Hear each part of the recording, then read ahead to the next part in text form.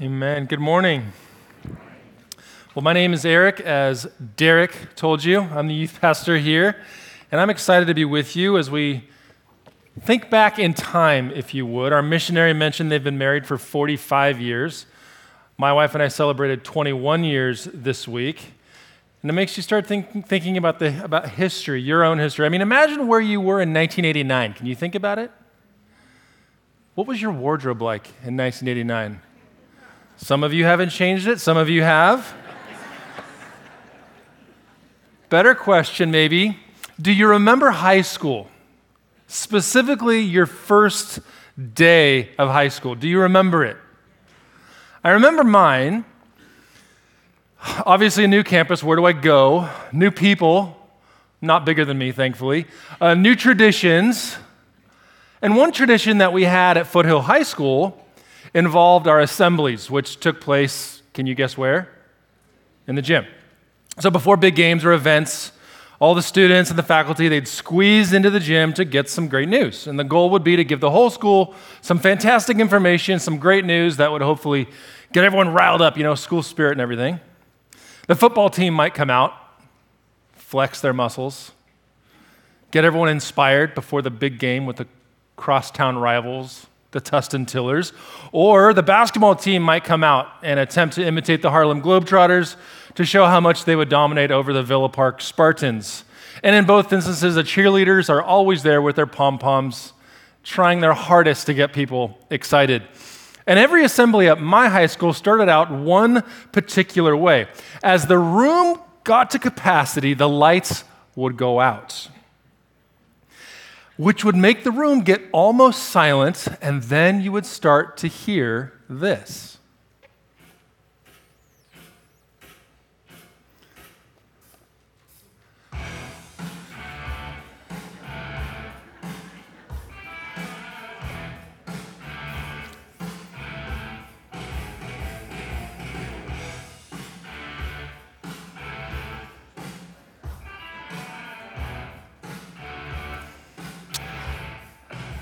Probably the first time that song has played at South Shores, I'm guessing. But that song was kind of an anthem for a generation, the 1980s generation. And for some reason, it got most of the people in that gym excited, and I'm not sure about what, but the music got everyone kind of wound up. And that's kind of why I'm talking about music in that way, because it is so unique in how it ties into our lives. It brings back these memories. It ties into our experiences. It can even unite you pretty close together with other people, instantly making a memory. And sometimes you hear a song and you just can't help but singing along, or sometimes you start crying. It's sometimes a way that our hearts start to overflow with whatever's inside. This kind of happened to us last summer at Hume Lake, when we were up there with our high school and middle school. In high school camp, Wednesday night during camp was the final night of competition for a very physical game they'd been playing all week called Kajabi Can-Can. I want you to think about this because you have no idea what it is. Think about it like three-dimensional tug of war, where there's a centipede of alternating team members battling with each other to yank and twist and to pull the opposing team member into the lava zone where they die, or they're out, sorry. So picture this. There's 1,000 kids split into 28 teams. They'd been battling all week, and the finals were on Wednesday night. Ooh. As the top 8 teams whittled down to the last 2, you have half the camp standing around watching 2 teams battle it out, and finally, there was a winner. Everyone celebrates, and then there's kind of that exhale moment when you're like, okay, that was fun. Now let's hike back to our cabins. At that point in time, the Hume Lake staff began to play a certain song over their loudspeaker. And what was so cool, we would have showed it to you this morning, but our system's not working. But they started playing a song by the band One Direction, kind of the Monkees for the 2010s. And all 1,000 kids start dancing together at the same time with no planning, no preparation, no texting each other. They all just started dancing and singing along to that song. Their hearts were overflowing with what was inside. Now, it wasn't that same song from the 1980s. It was kind of an anthem for the 2010s, but they were certainly excited, and about what I'm not quite sure, but that night it was probably just joy and fellowship. But what's interesting is that the music stirred in them. And that's what I'm hoping happens here this morning, that we can hear news that will stir in us and then overflow and change everything. So in this Christmas series, we're calling it Declare His Glory. We're taking a very strong look at God, no surprise. We're taking a look at Jesus, and we want to ask Jesus to stir in us something for His glory. So in the passage today in Luke 1, we're going to see a background character. Even though Mary is very, very popular across front lawns all across the United States in the manger scene, back then in rural Nazareth, she did not get front and center treatment. You think of Nazareth, a very rural town, maybe a couple hundred people at most. She was just a girl in the world. But she got some news, and it turned out to be the best news ever. Actually, she got news, and her cousin Elizabeth got some news, and Elizabeth's news was good, but Mary's news would be the best news ever that would change everything. And it would be an anthem not just for the 1980s or the 2010s, not even for the year 4 BC. It would be an anthem that could span across all generations, even our own. And thinking about Mary as just a 12 or 13-year-old girl probably, this news would have impacted her so deeply, and it caused her to respond in a song. I call it the first Christmas carol ever. It stirred in her a musical response, a magnification, a spotlight on Jesus. She would hear news so good that she would cry out. Her soul would overflow with this news that would change everything. And Jesus can still change everything today for any soul that's willing to put their hope and faith and satisfaction in Jesus. So let's check out the news in Luke chapter 1, verse 39. And remember, before we get to it, Mary had just had a run-in with the angel Gabriel, who told her that earth-shattering news that she was going to give birth to the Son of God. Okay, let's process that, shall we? This is a flat-out miracle, humanly impossible, a supernatural act that would cause her, a virgin, to conceive a child who would then be in charge forever. Also, don't forget about Mary's family member, maybe a fourth cousin, we could think, who was probably older. And I mean older. Think might have used a walker older, who was also pregnant. This woman should not have been pregnant, well past childbearing years, yet she was gifted by God with a child, a son, John the Baptist, who God will use to prepare the way for Jesus. This other miracle baby would prepare the way for the Lord and help turn many people to God. With that in mind, let's read Luke 1, verse 39. In those days, Mary set out and hurried to a town in the hill country of Judah, where she entered Zechariah's house and greeted Elizabeth. When Elizabeth heard Mary's greeting, the baby leaped inside her, and Elizabeth was filled with the Holy Spirit. Then she exclaimed with a loud cry, "Blessed are you among women, and your child will be blessed. How could this happen to me, that the mother of my Lord should come to me? For you see, when the sound of your greeting reached my ears, the baby leaped for joy inside me. Blessed is she who has believed that the Lord would fulfill what he has spoken to her." Now, I didn't see it when it was live, but I saw it on reruns in the late 70s and early 80s. There was a show that came out in the 1950s in black and white. It lasted almost 30 years. Even today, late night talk show host Jimmy Fallon is doing a version of this today. There was a show where people would try to correctly identify popular songs using just a couple notes. Anyone remember what it is? Well done.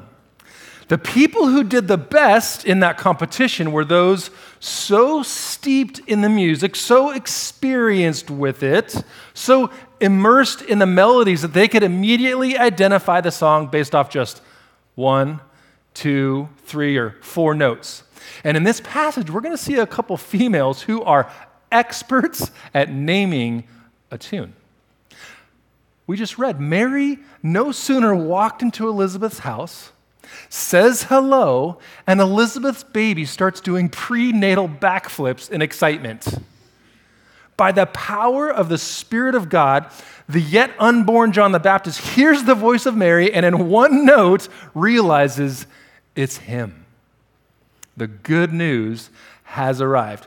Not born yet, still in the oven, but the good news is on the way. Elizabeth, by the power of the Spirit, is able to name the same tune and recognizes immediately who is in her presence. Yes, she's happy to see Mary, but what's more, she knows that Mary carries inside her the news that changes everything. The one, the person who could change everything. And Elizabeth basically says here, Mary, out of all the women in the world, God's favor has just dropped on you. Your baby is going to change the world. And I love her excited question she asks in verse 43. How could this happen to me? That the mother of my Lord should visit me. And Elizabeth, she recognizes what everyone should. Mary was not herself the blessing from God. Mary was not holy or sinless. Mary herself was not the gift or the good news. The Catholic Church has missed this by putting the spotlight on Mary instead of her child, the Savior. Now, Mary was blessed, that's for sure. However, Mary's blessing was the gift that was Jesus. Mary would carry in her womb the fulfillment of God's promise to her people, Israel, and also to the whole world. And why was this special? She was just a simple, young Jewish girl, a faithful, God-fearing young woman living in what seemed like obscurity. And in that obscurity, she received the best news ever, that her baby would be the king of all kings. And once Elizabeth got done with her spirit-filled response, Mary's soul is also stirred. And the news inspired her. It caused her heart to swell, to overflow. And this news connected to her on the deepest of levels. And she couldn't help but respond. I don't think she danced, I'm guessing not, as being pregnant, and she might have jumped, but what she definitely did do, as Luke records, is sing.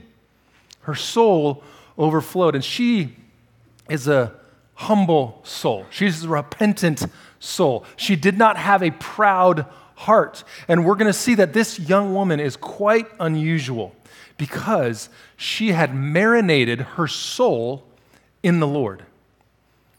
She had immersed herself in the scriptures from a very young age.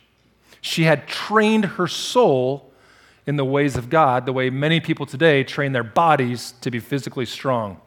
And this preparation of hers had prepared her for whatever the Lord had for her. And from verse 46 on, Dr. Luke's going to record for us Mary's song of response. And you read through it, it is a treasure chest of truth that draws from the deep, deep well of the scriptures. And that should encourage us, it should give us pause, not that we should feel guilty for not immersing ourselves in the scriptures, but that we can be inspired or encouraged, spurred on to begin marinating ourselves in the Lord and His Word. So let's hear Mary's response, which for sure declares His glory. Starting in verse 46, Mary said, "My soul praises the greatness of the Lord, and my spirit rejoices in my God, my Savior, because He's looked with favor on the humble condition of His servant. Surely from now on all generations will call me blessed, because the Mighty One has done great things for me. And His name is holy. His mercy is from generation to generation on those who fear Him.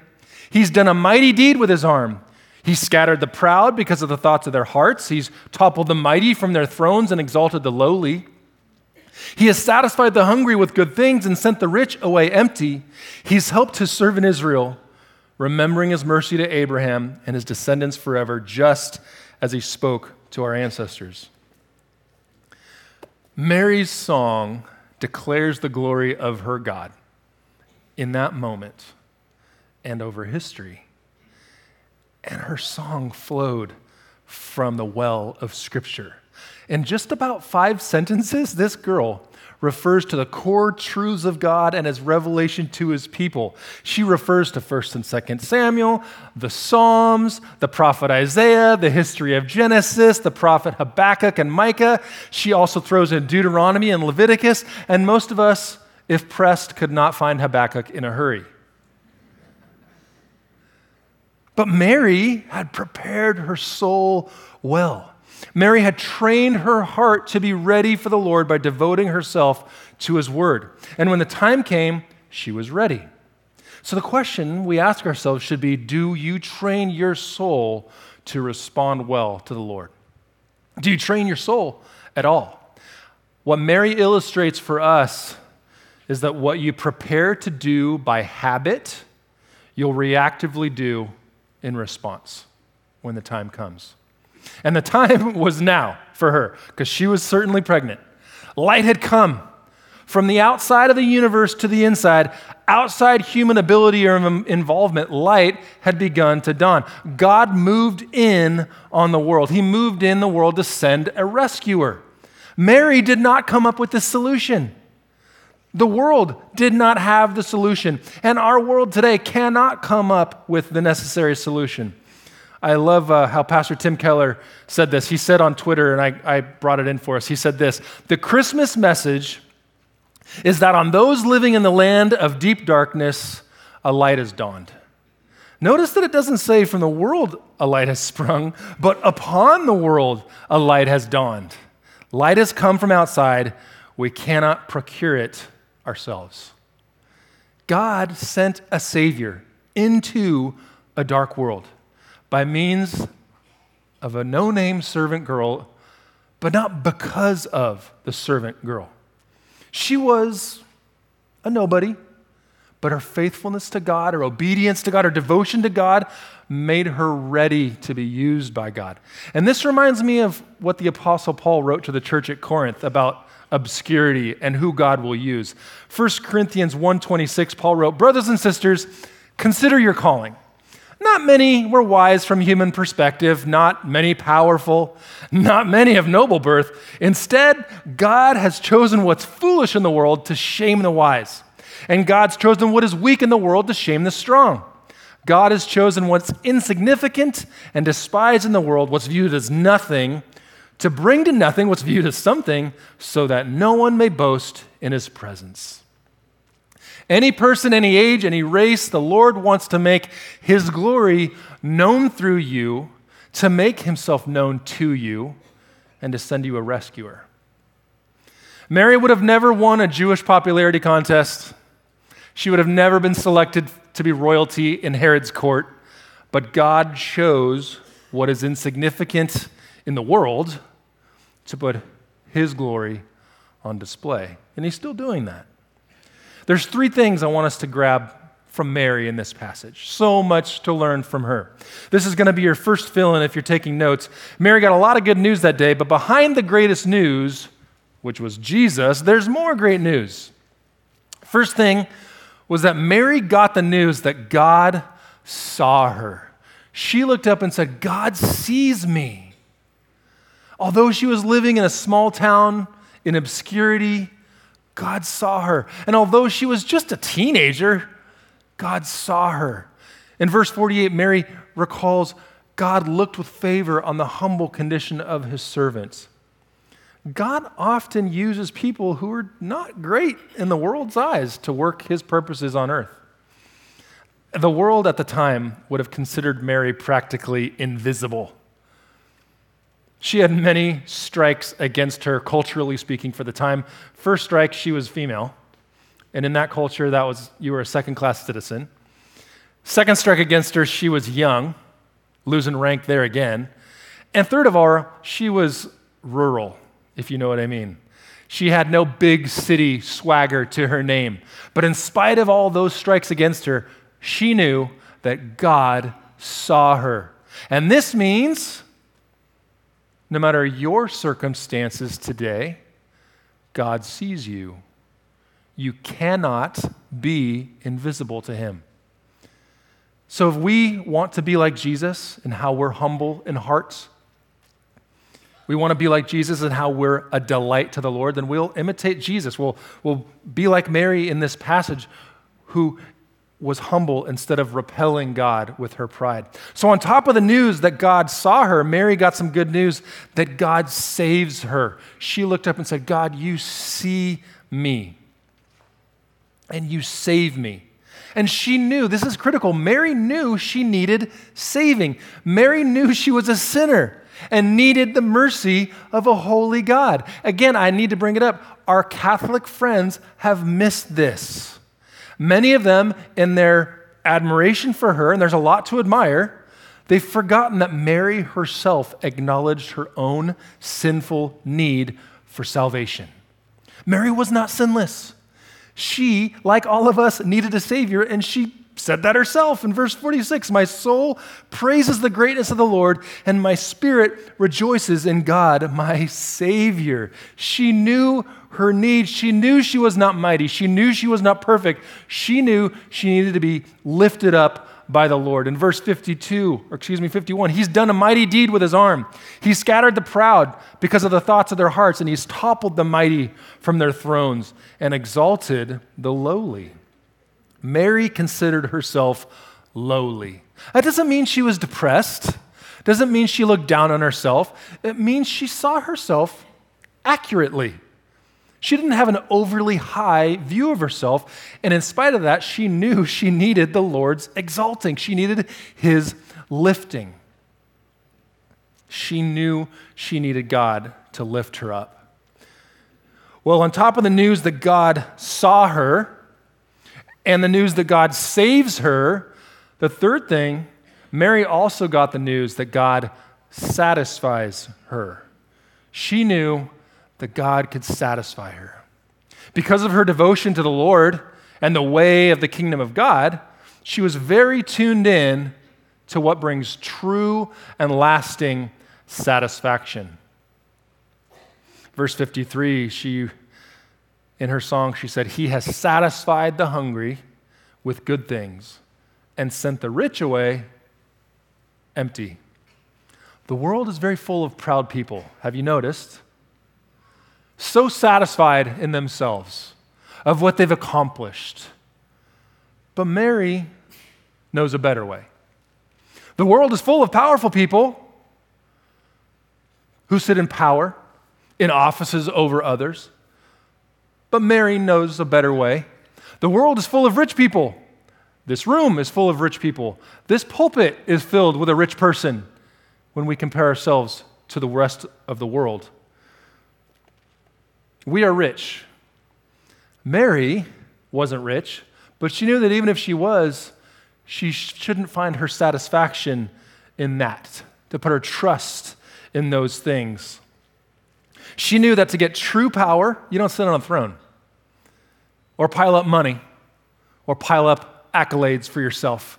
She knew that finding true satisfaction in God is found in developing an appetite for God and letting go of the world. There's a pastor in Texas named Pastor Justin Hyde at Redeemer Church, and he said it like this: experiencing God's power means letting go of your own. That's not easy, is it? The prophet Hosea warned God's people of finding satisfaction in themselves. Hosea 10:13, we read, You have plowed wickedness and reaped injustice. You've eaten the fruit of lies because you've trusted in your own way and in your large number of soldiers. Mary gave up her own way.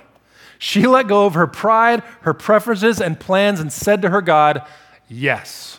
And just last week, Pastor Ty, in his sermon, said that we should imitate Mary, who said to God, Father, whatever you want in my life, the answer is yes. Mary got the news that changes everything, and we're still celebrating it 2,000 years later. The Savior has come. The Savior is Jesus Christ. So as we think about this morning, remember this. Jesus sees you. Jesus wants to save you, and Jesus can satisfy you. Mary got news that changed everything for her, and you and I can take on that news as well. And the skeptic in the room today might ask, Eric, you're talking about all this good news, but have you turned on the television lately? Have you allowed your blood pressure to go up by paying attention to what's on the internet, what's happening in our world? What good news could there be? Our world is on fire, it seems. But the good news, the gospel as we call it, is the good news that in spite of our world being on fire, there is a God, a true and a loving God who is holy, who made us in his image and who created us to know him. The good news is that every human has sinned. That's not the good news. But in spite of the fact that we've cut ourselves off from God because of sin, God in his great love has sent Jesus to rescue his people from their enemies, the biggest of which is their own sin.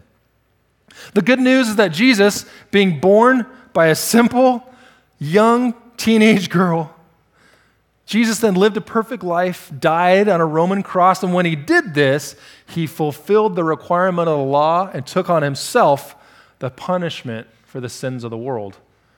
Then, proving his true identity, he rose again from the dead, showing that God had accepted his sacrifice and that God's wrath against us and against sin had been poured out on Jesus.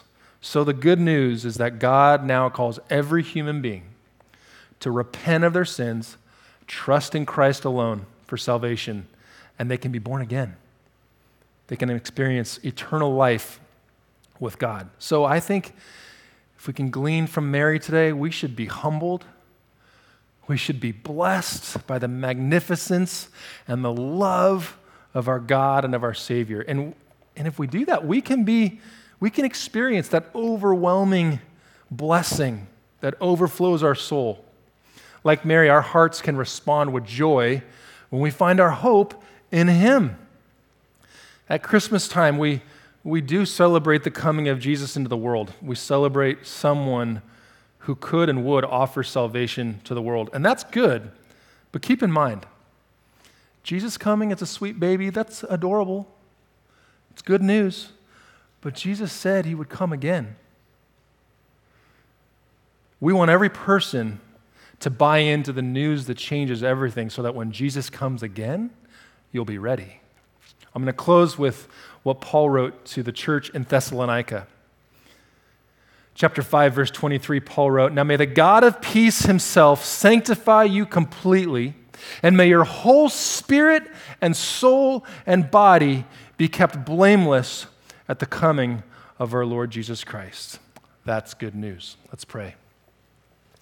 Lord Jesus, it is your name we lift up this morning. And I pray you would help us and equip us to lift up your name each and every day of our lives, that it wouldn't just be a Sunday practice, that it would be a daily habit, and in doing that, you'd train us to respond to you. Help us to say yes to you today and every day till you come again. In your name we pray.